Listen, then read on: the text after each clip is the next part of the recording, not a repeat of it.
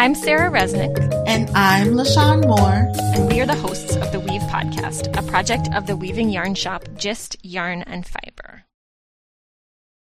Hello, hi everyone. I hope all is well. In this week's episode, I'm really excited to speak with Kenya Miles. Kenya is a textile artist, farmer, and the alchemist behind the Traveling Miles Studio. Kenya has a wealth of knowledge and expertise in natural textiles, which she has applied to the Blue Light Junction Project, which is a natural dye studio, alternative color lab, retail space, dye garden, and educational facility located in central Baltimore, Maryland. Hello, Kenya. Welcome to the podcast. Thank you for joining us today. Thank you for having me. I'm excited to be here. Can you start out by introducing yourself and telling us about your background and how you began working with textiles and natural dyes? Yeah, I'd love to. So I guess background is scattered. Not a traditional background in textiles. I went to college for computer art in New York at the School of Visual Arts, and had spent a lot of time, researching and or appreciating textiles and specifically baskets. I was really into baskets. I think I grew up with a lot of hand-woven baskets on the walls and have a lot of memories of that. So I was working on a television show. I worked in production in New York, television and movie production for most of my career there. And living there was a show that I worked on, and it was the original Queer Eye for the Straight Guy. And I did graphics for that. And one day the art director came down from the loft. The Fab Five had this loft that was dressed, and they were changing stuff out. And she gave me this book, and she said, you're always talking about old ladies in baskets and stuff. You would love this book. And the book was just titled Oaxaca. And so at that point, I sort of took in all of these really beautiful, rich, colorful, deeply held traditional crafts that were on display in this book. And I just made the decision that I was going to leave New York and move to Mexico. And so I basically spent some time saving up and decided to move to Mexico in the spring of 2005. I moved to Oaxaca with really no relationship to Mexican culture, no relationship to Spanish, no relationship to textiles at all. Up until that point, I had been really interested in drawing and painting and illustration. So I went to Mexico and was really fortunate to have people who really took me in. And there was a very specific woman who was kind of revitalizing these old traditions. I went to her one day, and after having taken, weaving classes here and there in small measure, or basically stalking out these, we lived in a part of the city called Xochimilco. So there are all of these curtain and quilt, meaning just large blanket makers in that part of the town. So I spent a lot of time hanging out in those spaces, and I actually broke down and then rebuilt a loom with a group of guys there. And it was a lot of men doing the work because traditionally the men have done the weaving. And so so she was able to connect me with different artesanias, and I basically was these are the things that I want to learn. And so she picked up the phone and she called a variety of women, and they each sort of took me in separately to learn different aspects of the work of textiles. And one in particular, who I call my teacher, Monica, she was generous enough that I spent time living with her. So that the house that she sort of shared with her daughter had two big pedal looms, and it's in a town that's roughly an hour outside of the city, and it's called Teotitlan del Valle, and that is the weaving town. So I lived there for 2 weeks every month, and would go from the campo to the city and just sort of have this balance of like working fully, being immersed, learning different things. And the community are Zapotec, so there's also a dialect, the Zapotec, that's spoken outside of Spanish, which is, obviously the colonized tongue. And so it was a lot of really amazing, unfounded sort of experiences. And so that really is the beginning for me of textiles and the relationship to being an active participant of it. When I look back at it, my mom, who passed away when I was younger, was a really avid knitter, and we would make doll dresses and things together. And so what I have come to understand about like sort of the inherent wealth that these elders and ancestors give us, or like there's all these things that we have within us that we may or may not be getting directly from them. Like she didn't sit down with me and teach me how to sew and do all of that stuff because we had a really short time together, but I was able to find my way to those things anyway. And really, I think that those memories sort of gave me comfort in feeling like cloth and fabric were this thing that connected me somehow to her as well. So I am grateful to have had the guidance of my teacher and do owe many things to her, and still go back and forth and visit and things like that. But that was the beginning for me, just in general, of textiles. And I had some relationship to learning about the process of natural dyes with them. But what happens a lot in those communities is that chemical dyes sort of trump traditional practices and definitely natural dyes. And so it was not there that I spent time sort of learning what now is my practice, which is natural dyes. But it was later through just my own investigation that I was able to just experiment and figure things out and mess things up and, not really have a certain level of guidance in that way. So it's nice to see that there's so much of a return to it so that people can get elder wisdom from those things. That's really beautiful to hear you talk about how your family sort of put the bug in your ear, and even though you didn't physically learn from them, they kind of instilled in you something that inspired you to keep moving and to keep pushing forward. I'm really curious about how you first began experimenting with natural dyes. You said that you kind of just went in and tried things and experimented. So I'm curious, like, what were the first materials that you started to use, and what were some of the results of that experimentation? Yeah, it's a good question, and one that I've definitely, I have very clear touch points where things started and where they didn't. And so I find that really exciting about my sort of like story, my narrative is like, it isn't an unclear road. Like it is unclear sometimes when you're walking on it, but being there, I think one of the things that I was able to do was once I left Mexico, I stayed in New York for a little bit, did some more production design, and then just decided I wanted to be as close to Mexico as I could while still earning, currency that is U.S. And so I sort of decided that California, is Mexico in its practical senses or its geographical senses.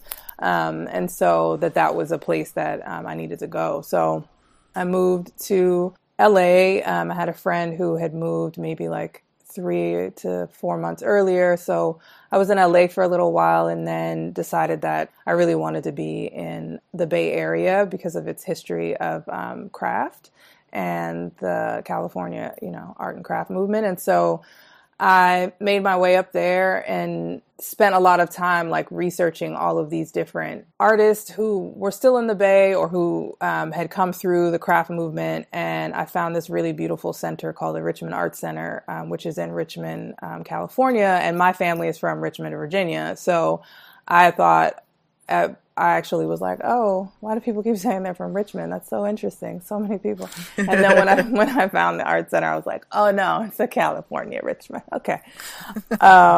So going to that center, I was able to continue weaving because I didn't own a floor loom or a loom of any kind. And I was really able to sort of have access to clay work and jewelry making. I mean, over the 11 years that I was there, I've taken a number of courses at that art school. And so part of that was like, I had a lot of creativity that I was sort of wanting to channel, while, basically relying on my, art, computer art based like career, which is the thing that kind of helps support all of this craft, for a really long time. And so I had, this project with a friend who, is from El Salvador, and a friend sort of threw it our way, like, hey, there's this bag competition that's running out of New York. And I believe at the time it was like through Tisch School. I can't remember exactly, but it was like a pretty high end thing. I didn't really realize it at the time, but we decided just to go through the sustainability bend. And there's this really great antique fair in Alameda, California, which is like miles long. And so I just was doing a lot of like recollecting and repurposing in the jewelry work that I was doing at the art center and in the weavings. And so I started to collect certain things, and we just decided to build the sustainability, to do work in the sustainability category and build up a bag of some kind, like an accessory. And so one of the things that my friend we were just talking about, finding old rice bags or finding old fabric. And she said, oh, in El Salvador, people use indigo, and I was like, okay, great. So we got the materials, and actually I think her mom shipped us some stuff from El Salvador. I was like, great. And she called me, it's here. I go to her house and we're excited. And I'm like, what do we do? She's like, I don't know. I've never done it. And I was like, okay, great. So how are we going to figure that out? Like, does your mom know how to do it? Do people, and so what we probably could have done was lean more on the community in El Salvador to get more information. But instead, I just got really, really transfixed with the idea of like getting blue on this canvas. And it was probably like a couple of months of like not getting it done. Like we just couldn't figure out how to get the color to stay on. Right. And so, yeah, I think that for me was like this point of there was this mysticism around it, and I would be looking for books, and I would be I was really trying to figure that out, and it was such a long unpublished, I would say, process. And so one day I called her up and I said, come to the studio. I figured it out, and she came, and when I showed her what I did, because I had also started doing like wax, like getting soy and beeswax, and like just painting on things, and mostly it would just run off, but I finally had figured it out. And so I did this like tape drawing or tape, I don't know, resist, and then I waxed on top of it.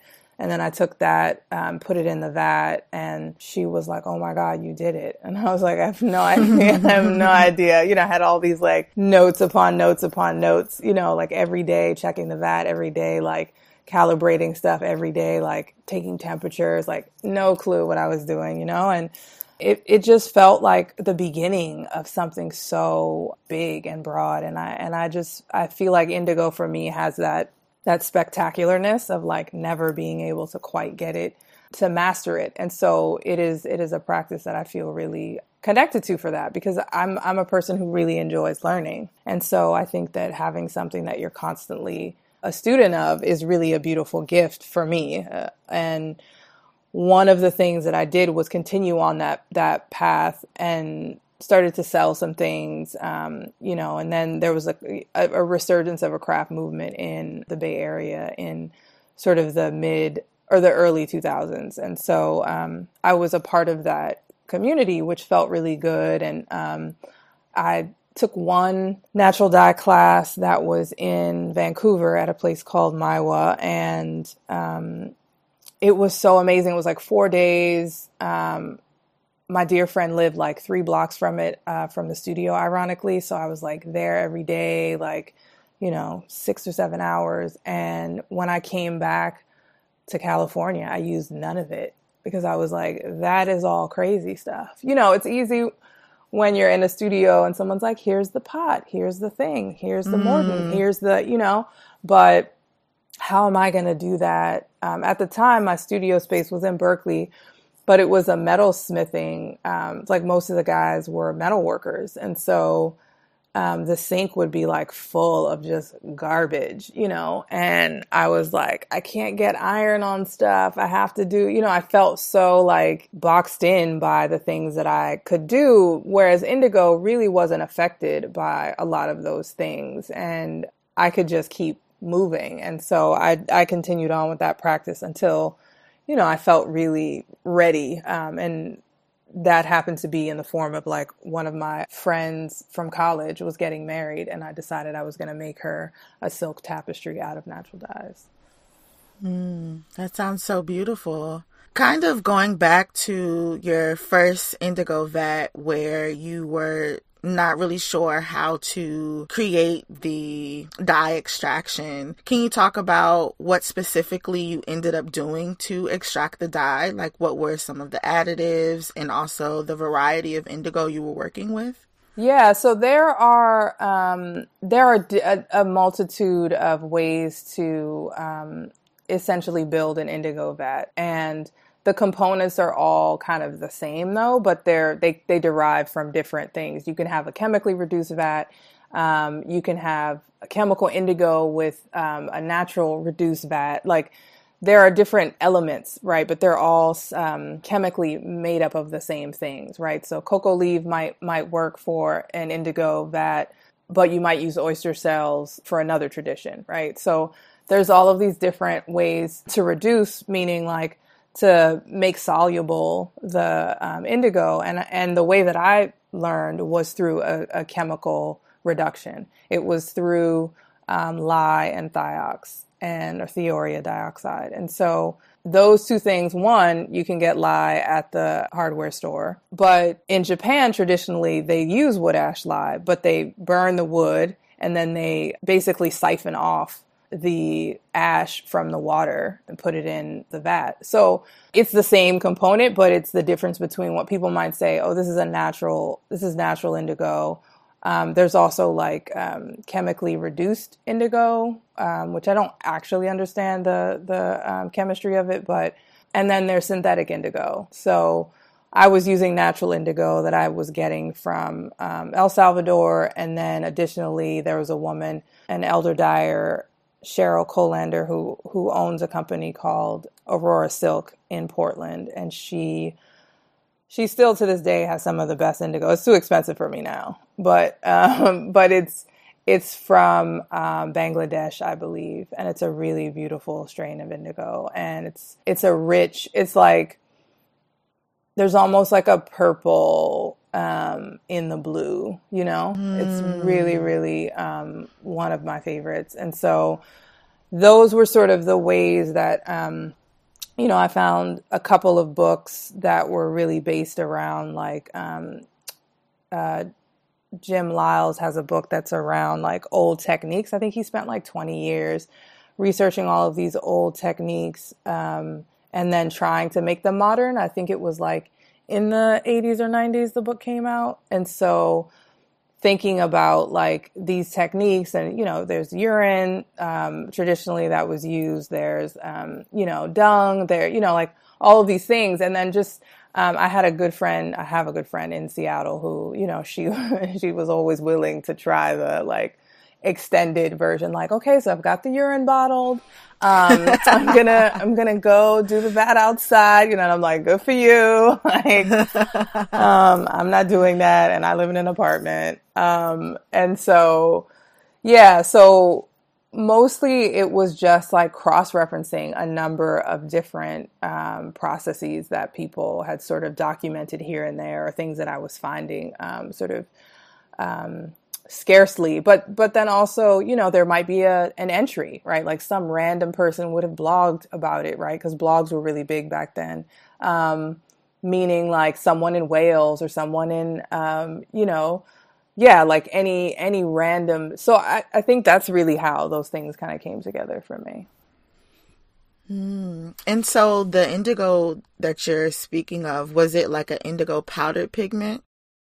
It's a powdered pigment that is the one that I really liked is from the indigo Farah family. And so there are obviously like a number of strains, and then those strains go off to other strains. But yeah, that to me sort of produced the colorways that I liked the most. And then also being able to shift, like I like to shift the blue to a certain blue. So like getting navies, adding like tannins, pre-soaking things. Like I felt like those were, that was kind of the powder that I liked most. And I really didn't start using, now, there's more readily available like fresh, like indigo sludge, which is basically from extracting from a wet process. And the dry process can come from a number of ways. Traditionally in Japan, it's composting, which is a sukumo process, but you can also do balls, which is a West African,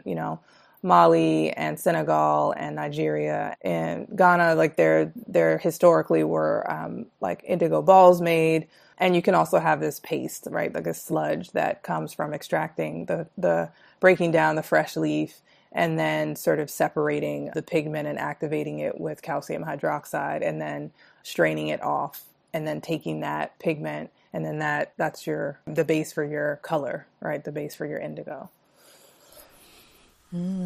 Wow. Thank you for kind of breaking that down and talking about the different cultures and the ways that they process indigo. I'm interested in talking more about the Baltimore Natural Dye Project and how you're working with indigo with that initiative. Yeah. So again, like I like to say, like I was sort of talking about my story and my path in the, beginning of the talk is like my family and I moved, we were leaving California. We had made the decision to leave California. It, to say the least, was unbearably expensive. It was painful to be there financially. And we had a young son, and my family is in Maryland. And so I just felt like we needed some hands-on grandparenting. We needed some cost of living reductions. We needed some stressors to kind of come down being new parents. And so we moved here, and my family is, closer to DC, PG County. And we just felt like we had a lot of friends who were in Baltimore and from New York and other places, and some friends who had been here, 15, 20 years, who have been like sort of speaking, wanting people to come down to Baltimore to live. And so I feel like it was just supposed to happen. Even one of the things that I said, reflecting in a moment, was like, I had decided that I wasn't going to do computer art or graphics anymore. By the time I was leaving the Bay Area, I had been working in San Francisco at an ABC affiliate doing news for 10 years. And so I was like, I can't imagine spending any more time with who had just become the incoming president. I can't sit around and watch that. There's too much like negativity every day. And I have a child, and I just needed like a break, but also to really re-examine, like, why am I spending so much time behind what it is that I love? Why don't I put that in front of me in a way that is reliant? Because I used to joke, I would go to these like craft fairs and vend, and, people would be like, oh, I don't have any money to buy anything. And I'm like, that's fine. I'm talking to you about my work. Like, I don't need you to buy something, or, like there would be these like interesting conversations around like price. And I'm like, but I have a job. You know what I mean? Like I made a lot of money. So I was like, I don't really need you to buy this scarf, right? Like you don't do what you want. But at the end of the day, like I always use that as like a crutch, right? So I didn't need to push, and I didn't need to see it succeed in a certain way because I was getting a check, in another way. And so once I came here, I decided to 100% sort of fall into my art. And at the time I was doing these paintings from a series that I had done, a series of natural dye paintings and earth pigments with soy based around like a painting a day. And so by the time we left, it had been like 9 or 10 months, and I had basically produced more work than I had ever produced in the entire time I've made art. And yeah. And so I think what I learned from that is like, one, it's like when someone says like, oh, I don't want to put this fruit tree and I'm not going to be here long. And then 7 years later, you're like, you could be sitting around eating peaches if you would have just planted that seed, right? So I see what every day means. And as a mom, like you get that more and more, right? Like my time, a parent in general, my time is only so broad. And at the end of the day, like everything that I put into it counts, And I would say the same thing in parenting too. It's like this well you just keep putting things into and, who knows if it comes out, right? But that doesn't mean you don't continue to add to the well. And so I was essentially breaking out of those sort of norms and putting myself in a position where I had to figure out how to make my art work, And that was a real challenge, for 2 years. We got here in the end of 2017. We got to Baltimore in the spring of 2018. And so maybe 6 months into that, in November, I taught a workshop at a local fiber studio called Neighborhood Fiber Company.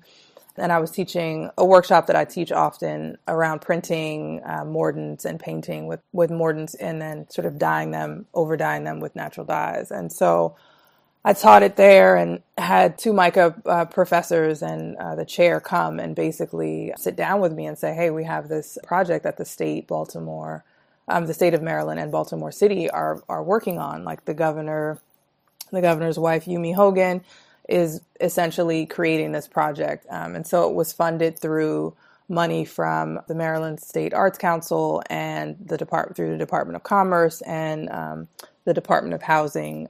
And so they asked me to come and, just kind of participate. And then in the spring of 2019, the project started. And that was really sort of the beginning of my residency with the project.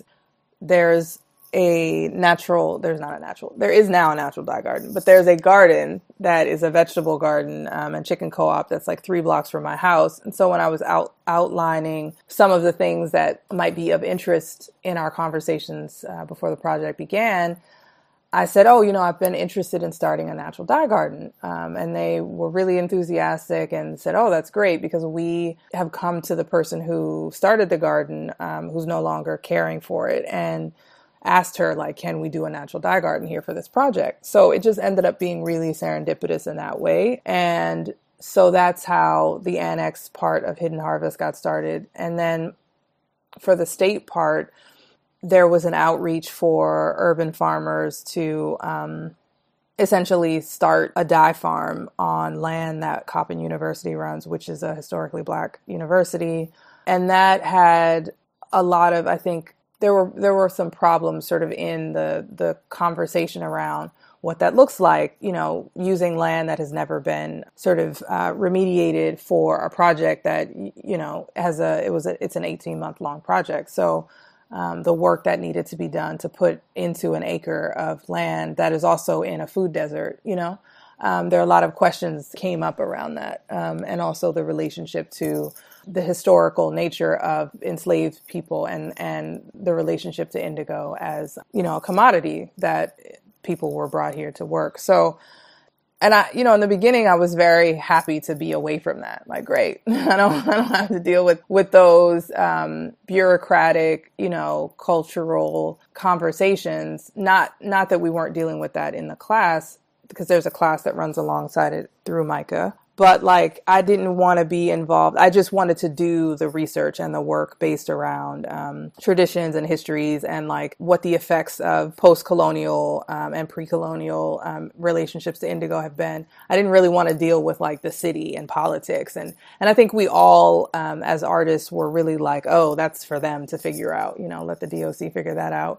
And at some point, no one had stepped up. No one was the farmer, and we were 4 months into this really beautiful, like, project where, we had all these students, we had community members, in this class. The class was run by, Valeska Popolo and Piper Shepard, who were the chair and professor in fiber. And the invitation was basically on an ask, basis. So it wasn't just undergraduates for MICA. It was Coppin students. It was students from different programs. It was master students. It was also other educators within MICA. It was educators outside of MICA. It was elders. It was, community leaders. And so I think that we just had this synergy that was really magical. And I kind of thought about it, and Rosa Chang, who is the co-farmer on the project, as well as,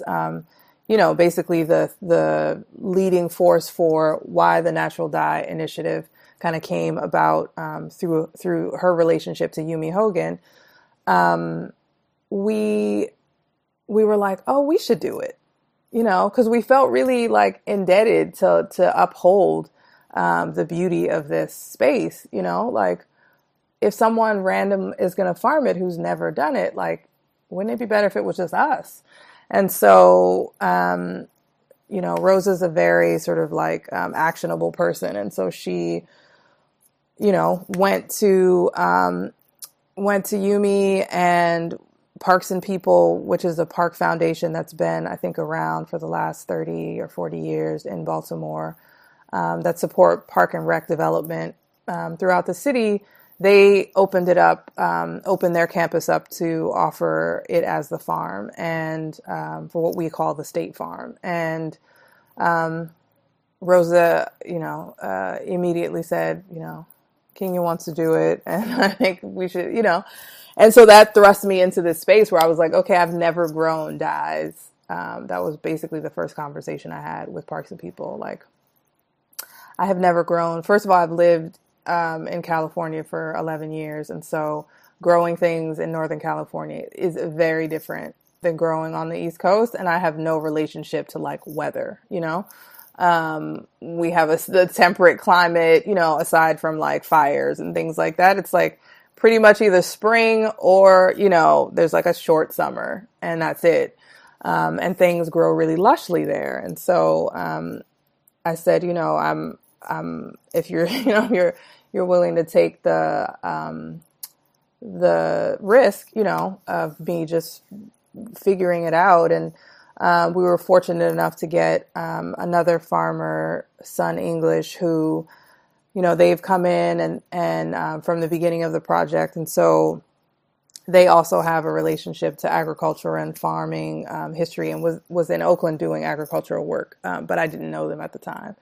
So we just all kind of came in together, Rosa, Sun, and I, and Rosa sort of supervises the farming aspect and really does a great job of like connecting all of the threads of, what agency needs to know this. And she's very detail oriented and also a really creative person. And so she has a relationship to having grown and also done indigo for years on her own as well. So yeah, that's the crux of the project, anchored in that farm for the state. There's a local garden that kind of runs through MICA, and MICA had a class that ran for 3 consecutive semesters to work on these sort of very long and under-highlighted relationships and conversations around colonialism and appropriation and, appropriation of people, appropriation of traditions, appropriation of nature and land and those kinds of things.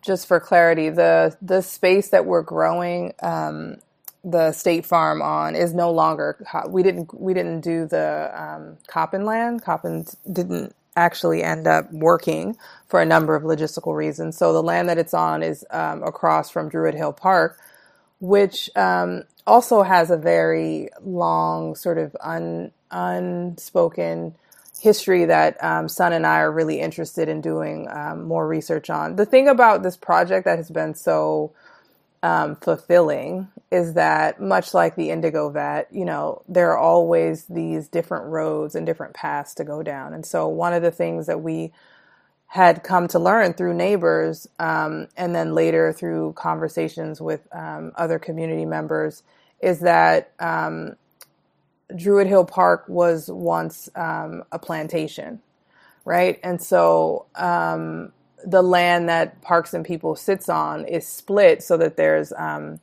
highway. It's not a real highway, but there's a roadway that goes along each side. So it's in this triangle, but that was also a part of the plantation. And so I have a lot of interest in sort of digging deeper and also looking at a lot of Baltimore based books that are about the park or about the city, and there's no mention. I mean, I started researching it in the summer last year, and it was like, this land was given over to by, I forget what tribe it was, but it was like a little byline about the indigenous community that somehow gave over this land. And then this conversation about the Akintrali plantation that was here once, and all of the good work that this person had done, ushering in like the civility of Baltimore as a city. And I was like, wow, people really do a good job of only speaking from their voice. And I find that to be really consistent and really challenging in researching information. My focus really going into the project was around native plants, plants that were, used in ceremony for, medicinal as well as natural dye purposes, and relationships around different American Indian communities. And so that has been, and hopefully will sort of come back to center for me, but those things have been really important to me as well. And it's very hard to find anything written by anyone who is Indigenous that has a spark of that information. All of it's really ethnographic or anthropological, and comes from white men and women, and their sort of preconceived notions about what is happening and why it is happening and what these communities are using this for, and in what ways they're being used. So it's really interesting in that respect. And so I think that aspect of it, has been really important for the community at large, to have these conversations consistently, to face things that I really feel like the resurgence of natural dye in craft in this sort of modern era has absolutely done no work on. It's like, this is fun, this is cute. Let's have a party and make some fun indigo stuff. And I feel like that was a really big challenge for me when I began teaching in the Bay Area. Was I wanted people of color to be taking these classes, to be experiencing these things. One, because I was like, this comes from us, right? So where is it that the person who is a migrant worker that came from Mexico, that is a weaver, like, why don't they feel like they can do this work in America, right? Like, what is that separation? And so that was a really big challenge for me in California. And I really feel a lot of gratitude for this project giving me access to teach people of color. I had the African American Quilters of Baltimore, 20 amazing women, elders who I was able to teach certain practices around natural dye to. And, that moment was one of like a lifetime, it was like what I had been hoping and waiting for. And I think those are the things that really set the tone, and the continued sort of, we've had a lot of like uncomfortable conversations and a lot of like moments within the class or within the community that have sort of asked something of us or asked something different in the way that, we were normally proceeding. And so I think that those were really, touchstones and really markers for how to set things into the project. And, I forgot your question. So I don't know if I answered it. Okay. Yes, you did. Oh, well, I was asking what variety of indigo you're growing. Yeah. So we're growing Indigofera tinctoria, which one of the things that Rosa is from South Korea and also was one of the people who, sort of guided this whole relationship to indigo in Baltimore and her relationship to Baltimore as an immigrant, and having those kinds of the background between there's a natural dye studio or museum in Naju, Korea, which is where Yumi Hogan is from. And so this region has sort of come out as being highly sort of creative and sort of returning back to all of these original ways of doing natural dyes. And so part of that is that the climate in Korea is similar to the climate in Maryland for growing. And so there was like a clear line as to how these plants could grow here, as well as within Japan. So we have the variety that is essentially like a short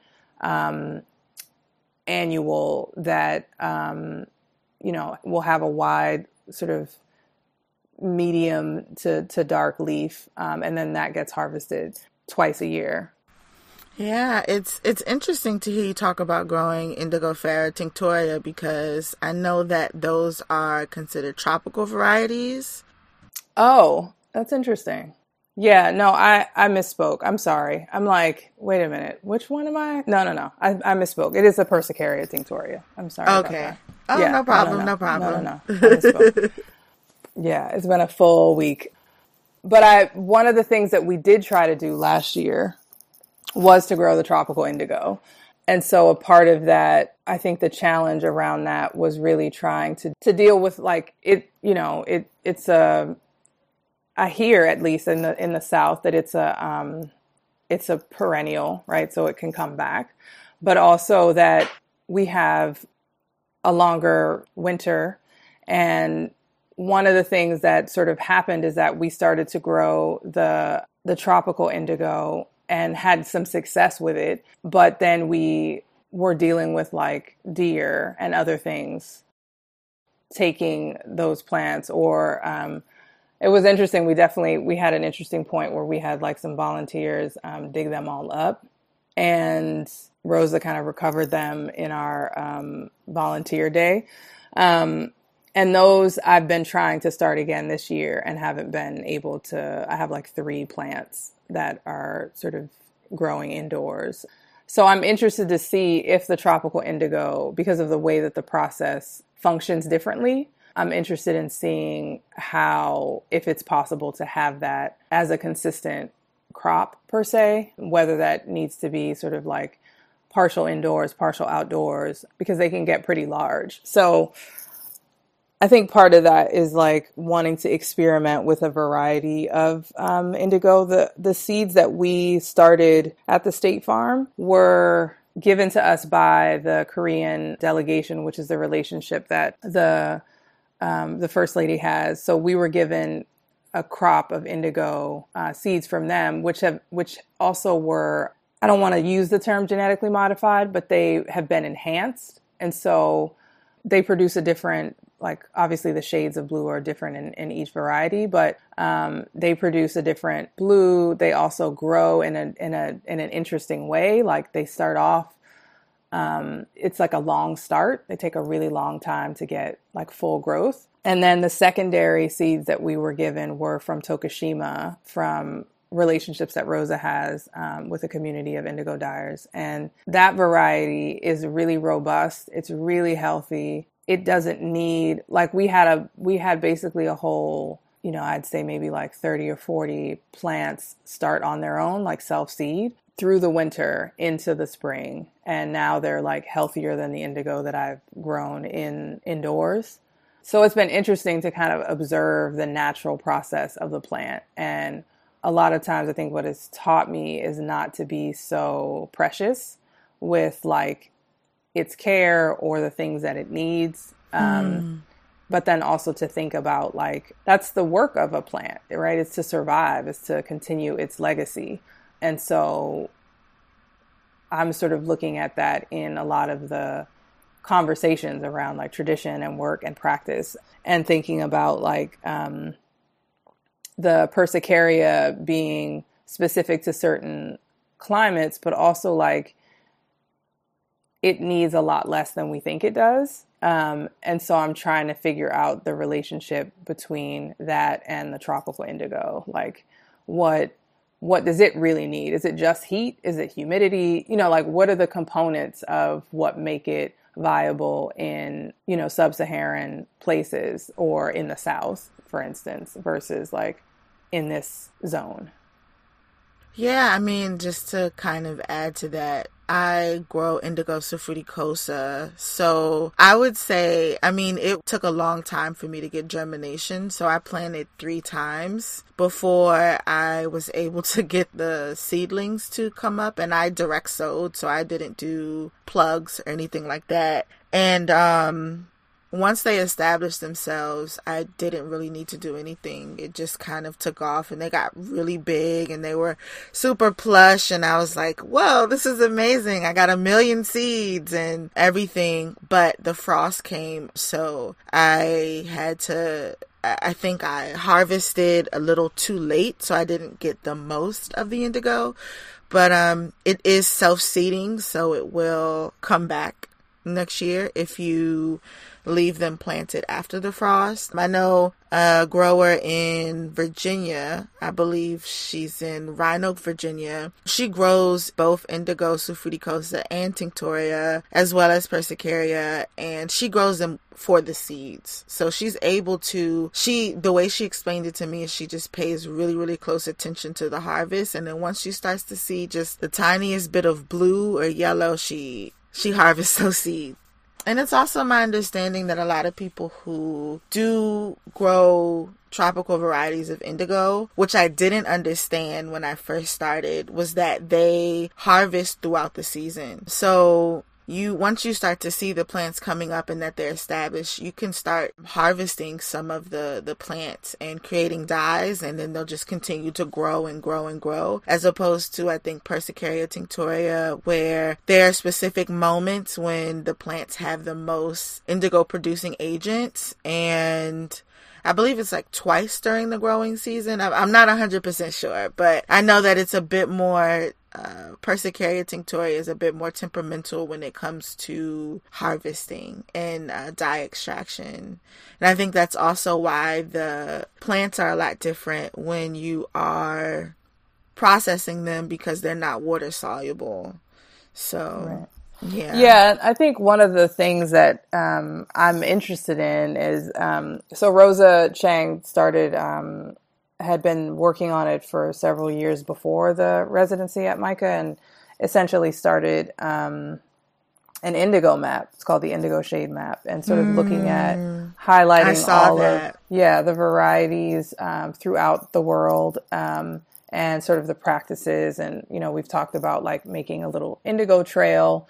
Like it would be amazing if people would have, you know, be able to sort of venture out and have access to relationships around who's growing it, like what their traditions are, and what the process of making the vats look like, because they're so varied. Like I said, component-wise, they have the same elements, but it's such a different variety of things. And so it's interesting that you know, you do get to harvest, and I guess sort of, you know, the sort of slip is that people will just say this is Japanese indigo and this is tropical indigo, and so I think sometimes, like, I don't even say, you know, like I don't even say it's Persicaria. I'm like Japanese indigo, you know. And so I think that part of it too is like there's a specific, like you said, there's a temperament to it, but also like you can harvest consistently with Persicaria, but because it is such a lot of work to do the extraction process, it doesn't really benefit you to do, you know, if you're going to do 2 harvests, if you're able to get 2 harvests in the season, to do smaller harvest over time, unless you then do the sort of fresh leaf extraction, which is an interesting process that I had not ever done before on my own, but we did it within the class, and Rosa led it. And so we sort of took a harvest from the class or from the garden that day from Hidden Harvest, and took it back to Micah's dye lab, and then worked with sort of massaging the leaves in ice water and in ice cubes. And at the same time, like, I got, I had read a little bit on different practices. And so I was like, can we just throw a bunch of salt? There's like a huge tub of salt in the dye kitchen.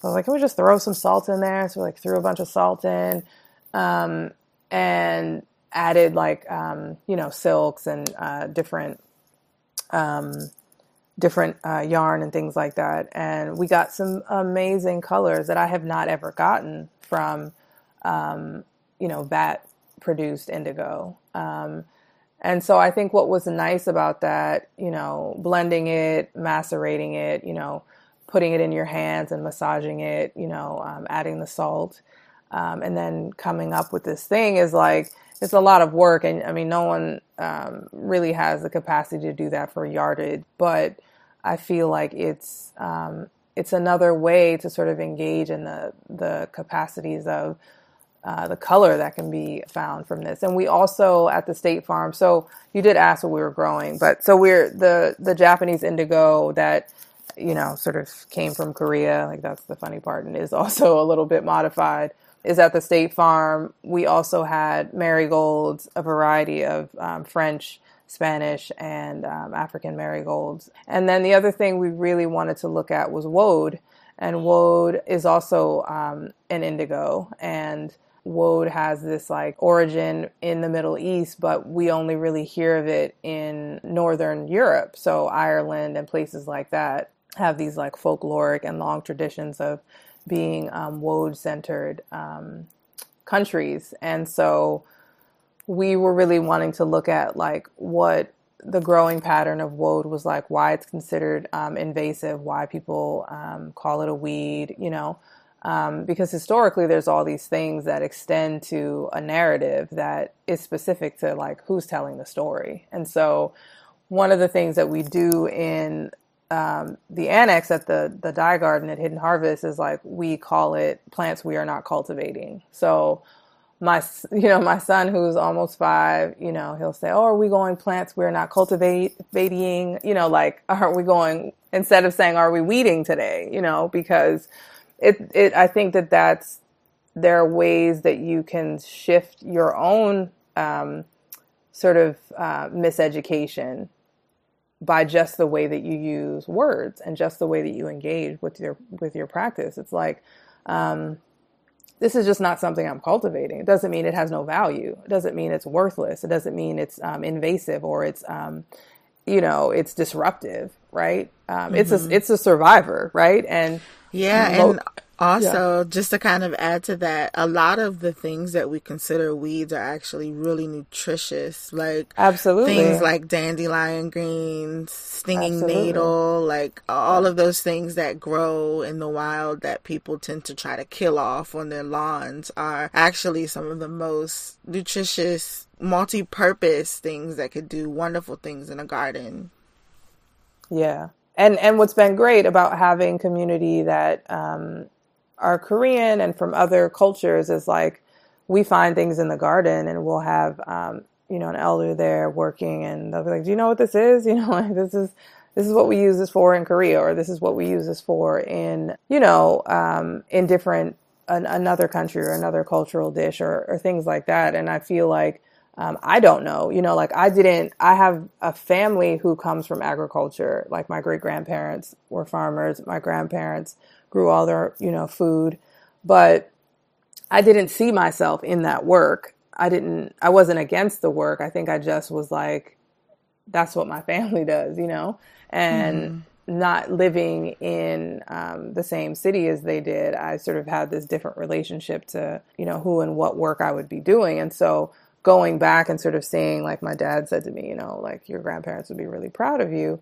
That really gave things to me in a different light, in that, again, talking about the things that we learn and really impressing those things into our psyche. I am 100% doing that with my son. I spend a lot of time making sure he sees me in my work. And the reason that I started the daily textile paintings was because I wanted him to see me in my work, not to hear me talk about it, but to see me in it. And I see that in a lot of the things that I'm having a new relationship to, or my first relationship to, is like learning about those things versus like hearing about those things, right? Touching something in the ground versus like having food already on my plate, right? Like it gives you a different sense of something, you know? Mm-hmm. Absolutely. And one last question before you go. Yeah. I wanted to ask you, because I saw on your Instagram that you posted an image of cotton. Mm-hmm. Can you talk about what inspired you to grow it and how you sourced your seeds? Yeah. So the cotton thing just kind of happened. I think the first season I was really all over the place. In general, I'm a traveler, and I travel to teach, and there's like 1,000 things to do. And so in the beginning of this project, like I said, I was really aligned around native species in this bioregion, and then also thinking about indigenous like work and wisdom. And so I was really just looking at any plant, right? Like, okay, great. That has this thing, you know, let's try to get it in the garden. And so I just started tons of different plants. And I think someone, an elder dyer came, who's also a part of the course at Micah, Louise, she came and she said, I have cotton. It's brown cotton. And so it's a strain of cotton that is native to India and also has a natural color to it, right? So thinking about sustainability and also, I mean, obviously, like I'm a natural dyer, so I do want to, you know, enhance things with plants and their color, but also find that there's a lot of waste that happens. You know, just because it's natural doesn't mean, you know, it's not harmful. And so I think making those distinctions is important in the work. And then also cotton is, you know, heavily farmed, and it's also heavily reliant on water. And so what are some of the ways? Because then when you go into the dyeing process, then you're relying on more water, right?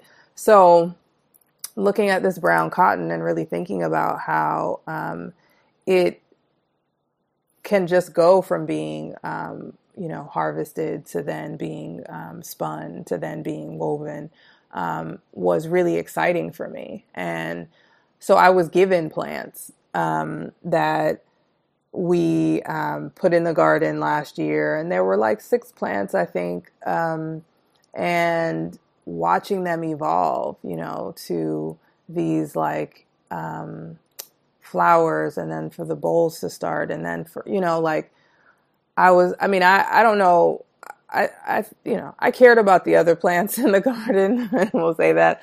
I don't want to speak negatively about my lack of focus, but I was just like, every day I would go past the garden and I would be like, how are you, Cotton? You know, what do you need? Oh, look, there's this thing. Oh, look, you know, to the point where in the winter, it must have been November, December, like one of the bowls came, like it was still, you know, producing. And like, I must have told everybody, you know, I don't think anybody cared. But I was like, guess what I just got from the garden, you know, it's December and this cotton is, you know, and I think just, you know, I was able to obviously collect seed because, you know, within the bowls, the seeds are around the fiber. And it's such a beautiful color. And it's like this like tanny, you know, like soft brown, like the kind of wood I love in my home. And I just love it. And so I think part of it was this like, again, like a relationship you didn't know you needed to have, or like a healing you didn't know you needed to go through, because it is not the cotton that was, you know, grown by enslaved people, you know, of whom I am a descendant. But there is something really enriching and exciting to just know that like this is the work, you know, this is the work. Very, very compactly, very small, But, I consider standing over a plant and caring for it as a prayer, as an offering, so that's that devotion, right? Like that, coming to, every day was, it's just something that like, I want to have more of. And I mean, I probably started 60 or 80 cotton, plants this year. And I don't know what's going on with our weather. Like it's a very, up and down. Like we didn't have our first frost. The end of frost was like the 31st of April, Mm-hmm, yeah. like just forever, and I put some out to like test, and then those died back, and then some of them came back, and then we had like a 30-degree night, and then they all died. And, it was like, so this year I'm not sure what's going to happen. The elder dyer is also growing plants, cotton plants, so that we can just try to seed collect. And that another, is another part of really the preservation and the perpetuation of it, is like growing. I started growing Hopi corn, and I'd really like to start growing some indigenous strains of corn. I know it's a fad now, but I'm really looking at it from this sort of like preservation space. And I want to be able to have that garden at Hidden Harvest to be a space where you can go into and you can really understand and learn a lot about these sort of traditional plants. I'm excited to see what comes of your cotton crop for this year. I mean, 60 to 80 seeds is a pretty big amount of cotton to be growing. And I'm excited for the prospects of seeing how it turns out in the climate that you're growing in. Yeah, that's what, again, like I definitely would love to hear about the process and, your work and the things that you're doing there. I think because temperately, right, like I sent some seeds up to another dyer in New York, and I said, I don't know what's going to happen in upstate New York, but you can try to start it. You might not get anything, but if you take it in, have it in a pot, take it in, and maybe next year, it'll go through the process in a better way. Like, I don't know.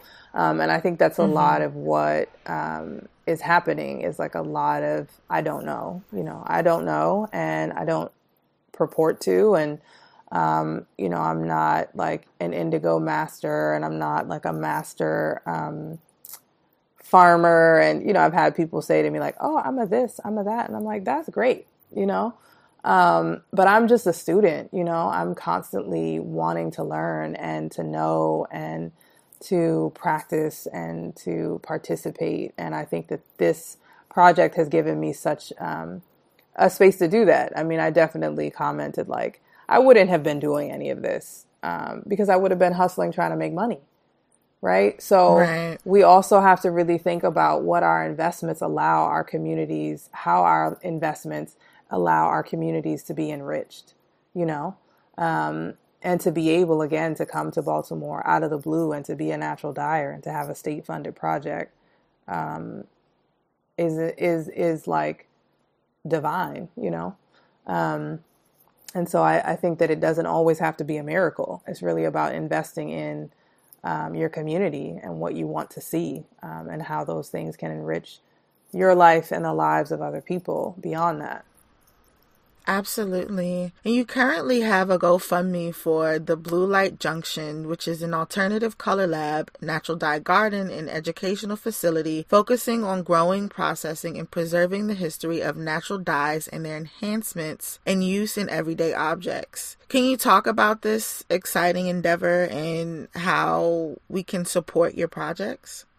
Yeah, I think one of the things that I saw really coming out of this project were these relationships that were really strong and needed to continue, conversations that needed to continue, and ways in which living in California, and being around more sustainably minded communities really grounded me in that. And so I sort of went to MICA with this prospect, with this proposal of having a natural dye facility.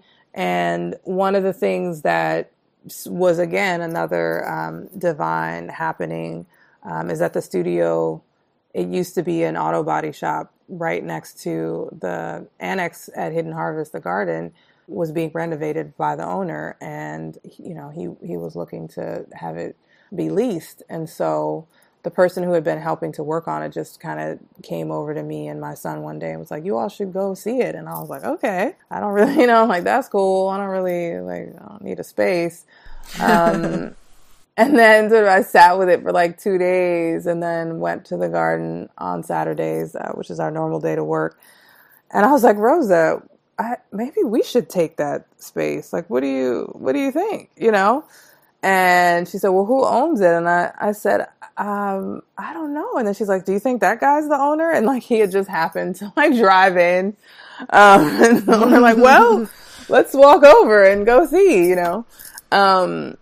So yeah, I think all of these like touch points just sort of made it very clear to me, like, this is the thing that's, meant to sort of be a legacy project. And the only way to really do that was to step into it, right? Like, I definitely, during conversations with other people in its inception, was like, felt guided by the conversation. But then I also understand that, like, I am the person who is responsible for paying the rent, right? Like, I don't want this project to be mine, but I am responsible for these very clear things. And so realizing that, and like, I'm trying to get it built out. And so one aspect of it is that we have 3 farms within the city of Baltimore who are working with us to grow indigo and marigolds. And so we are intending to bring those crops to the to Blue Light Junction, to the studio, to be processed, and to find out what it looks like if multiple farms in the city are growing dye plants, and what that would mean for a boutique market and, a community that can also have access to them. So there's the Alternative Color Lab, where a company could come in and be interested in a sustainability portion of their business, or taking a product that they have and enhancing it with dyes, or we'd also like to have medicinal plants available. So if there's some part of your business, your company, that you're interested in using herbal plants for, great. So and the educational aspect, where the garden will then allow for visitors to be able to come engage with the plants, to understand where they come. Rosa's really interested in growing. She started flax and hemp. We have cotton. She wanted Rami. We couldn't find it. And so we're looking at, like, what are the fibers that, like, are on our bodies or not on our bodies? Because a lot of things are synthetic and, poly. And so what are the ways that these things grow and can be used? And so having it be workshop and educational based, whether that's curriculum in schools or in different organizations. So, like, I also have all of these things that I'm sort of endeavoring to do, but then also, like, I got to pay the rent. I gotta try. I have to try to build it out. And so the GoFundMe was really the inspiration for doing that, which was like, the studio was meant to open April, which was to happen right during the Baltimore Natural Dye Initiative. We were having a symposium around a lot of different aspects of the things that I've spoken about before. And COVID happened, right? And so I think I had sort of launched the GoFundMe like days before I know definitely before Baltimore went into a shelter in place. And so just super interesting, like, to think, like, I have to continue to communicate the need and the desire to persist, and that this project is not just in the Baltimore Natural Dye initiative's inception, execution, and sort of finality, which will come in October, but that, you know, this can go on, you know, into forever. And so that's really what Blue Light Junction is endeavoring to do. And so the GoFundMe is on my Instagram, which is now under Traveling Miles Studio. And any and all support is welcomed. I think one of the things that we're looking for too is just feedback and connection, and so having these kinds of conversations really benefit the work. Amazing. And we'll make sure that we put all of those links in the show notes. So before you go, we have one question that we ask everyone that joins the podcast, and that is, do you have any advice or words of wisdom to share with weavers and textile enthusiasts? There's a poem that my brother used to, you know, it's kind of a family joke, but he hated this poem he had to recite in high school. And, you know, it's basically like the line is like, when things get hard, don't quit, you know. And I think a lot of what I've learned about my practice is that when it feels hard, that's when you get to show up for yourself. You get to see what you're made of. You get to see where the strength is. And so I feel like the conversations around like equity and who does this belong to, and, you know, like the work is the work. And so if you feel inspired, you know, not everybody needs to be, you know, a weaver to, you know, weave rugs or do something for the masses. Like, it can just be for you.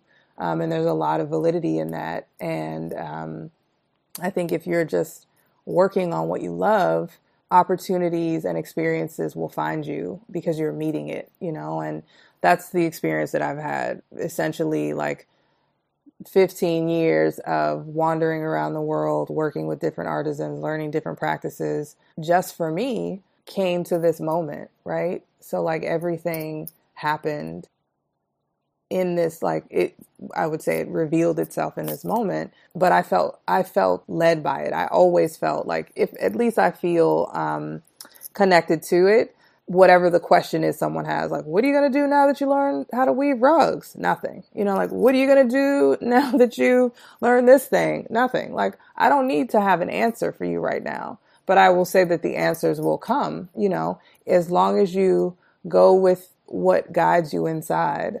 Those things will open up to other things. And so no one could ever have told me, oh, you're going to move to Baltimore. You're going to be working as a farmer. You're going to start a studio. Like, what? You know, I would definitely not have ever come to any of those conclusions. And so limiting yourself by like needing it to be in a box for someone else's answer to be had, or for there to be clarity on something. You don't need clarity. Like, sometimes it's just the work. And so whatever it is that you're doing, continue, you know, and don't quit. Absolutely. Thank you so much. I really appreciate you sharing your story and also going into depth about all of the different nuances and facets of the conversation of indigo and growing in America, but also just in your current community. I really appreciate the voice that you've brought to the podcast. Thank you. Yeah, it was great to talk about those things. And also, it just gives me more reflection time, which when you're trying to get everything done, you're not really in the reflection, you're just in the work. But there's a lot of value in reflecting on things. So yeah, thank you for the opportunity. That's a wrap. If you're interested in supporting Kenya's work and to donate to the Blue Light Junction Project, you can find links in the show notes at www.justyarn.com/episode-122. On next week's episode, Sarah is speaking with Gathered Textiles. Gather Textiles is a fiber studio and shop whose mission is to share their passion for using traditional techniques to create contemporary textiles. Their goal is to bring people together to exchange ideas, learn from one another, and to celebrate making things with their hands. We're really excited to bring that episode to you all next week. Thank you for tuning into this week's episode. Until next time, happy weaving.